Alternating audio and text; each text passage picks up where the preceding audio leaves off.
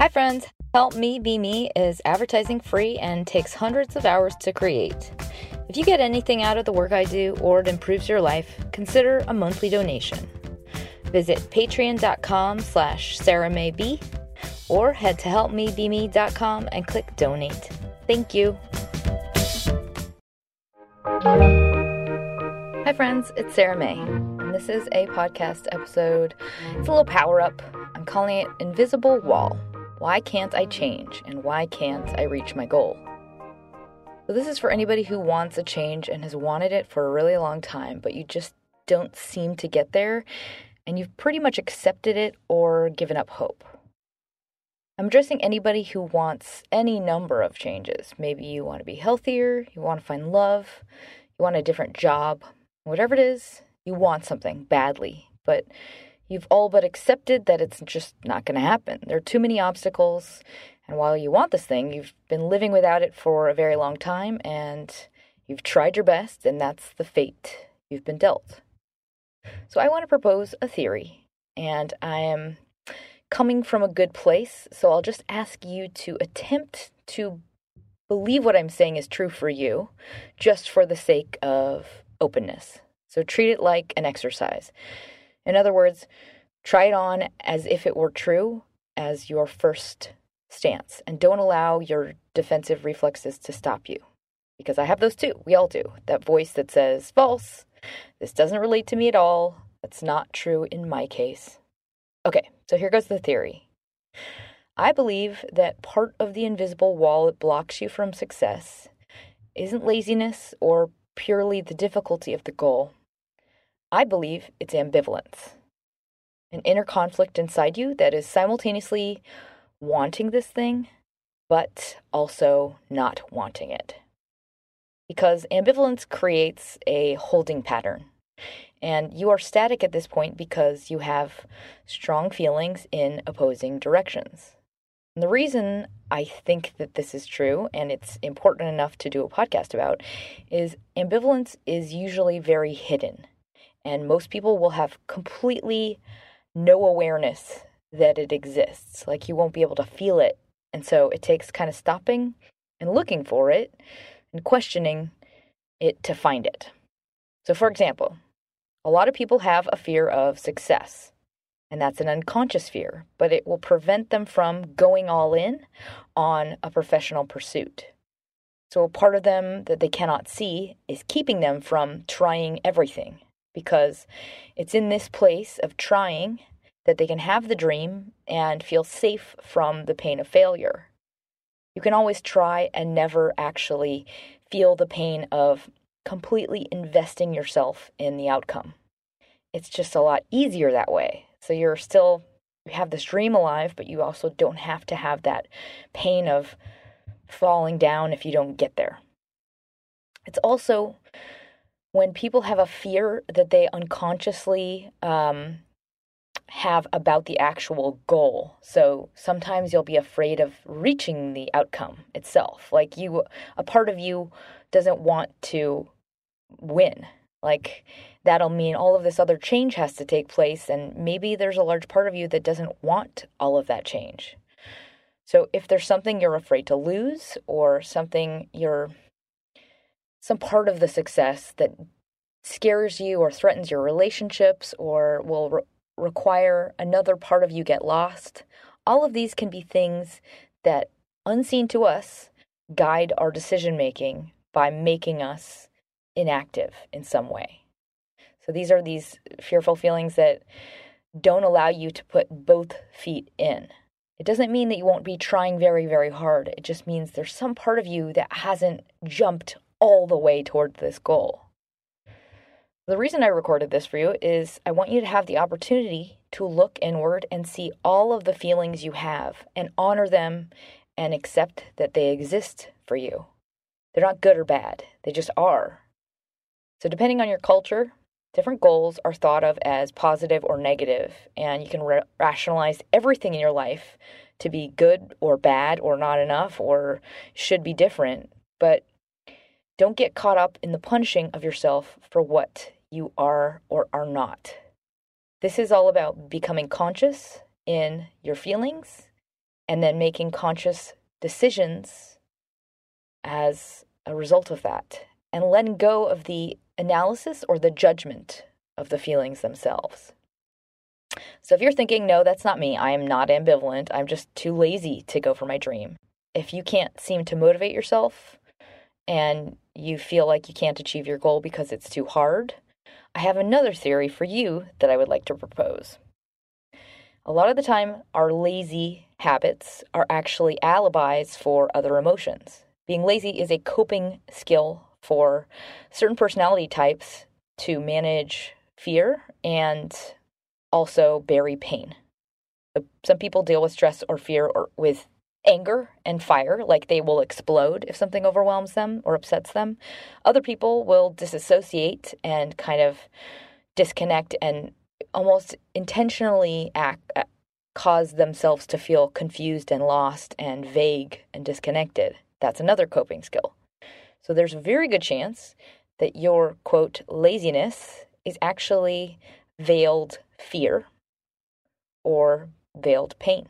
So it's to hide and self-protect from something outside of you or something inside of you. Another theory is that you are depressed. If you feel like you are lazy and listless, this is one way to describe the feeling of depression. And if you don't have like a very good or blaring reason to be depressed, you probably are convinced that you're not. Because often you can't identify the emotion because you're trying to analyze it rationally. So depression shows up for all sorts of reasons, and it can be something purely chemical, like you've been using too many downers, or you're not getting enough sunlight or enough exercise, or you could have a food allergy. So it could be something that has no tie to anything outside of just the chemicals themselves. It can also be hidden, something so deep inside of you that it's invisible to your conscious brain, like it's just kind of seeping into your being like a leak at the bottom of an oil tanker. So for example, isolation can be a trigger for a toxic state of depression that you might not even realize you have. If you have like a holiday that reminds you of something bad, like it can kind of activate this old set of emotions and alter your baseline unbeknownst to you and the rest of your brain. So to you, it might just feel like your unfettered view of the world. You might just perceive your life to be gray and not realize that there's some other thing acting inside of you. So you might just feel like, oh, I'm just a lazy person and I don't have motivation to do lots of things. But maybe that's actually coming from a problem that you can solve. It's something that's controlling you inside of you that you don't realize is at play. So my theories might not be true for you at all, but I want to invite you to self-examine. Why?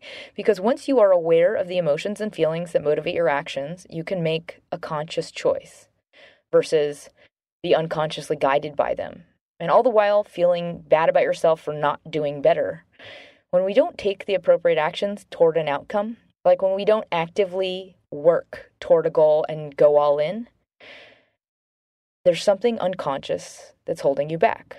Something else is operating inside of you, motivated by an emotion.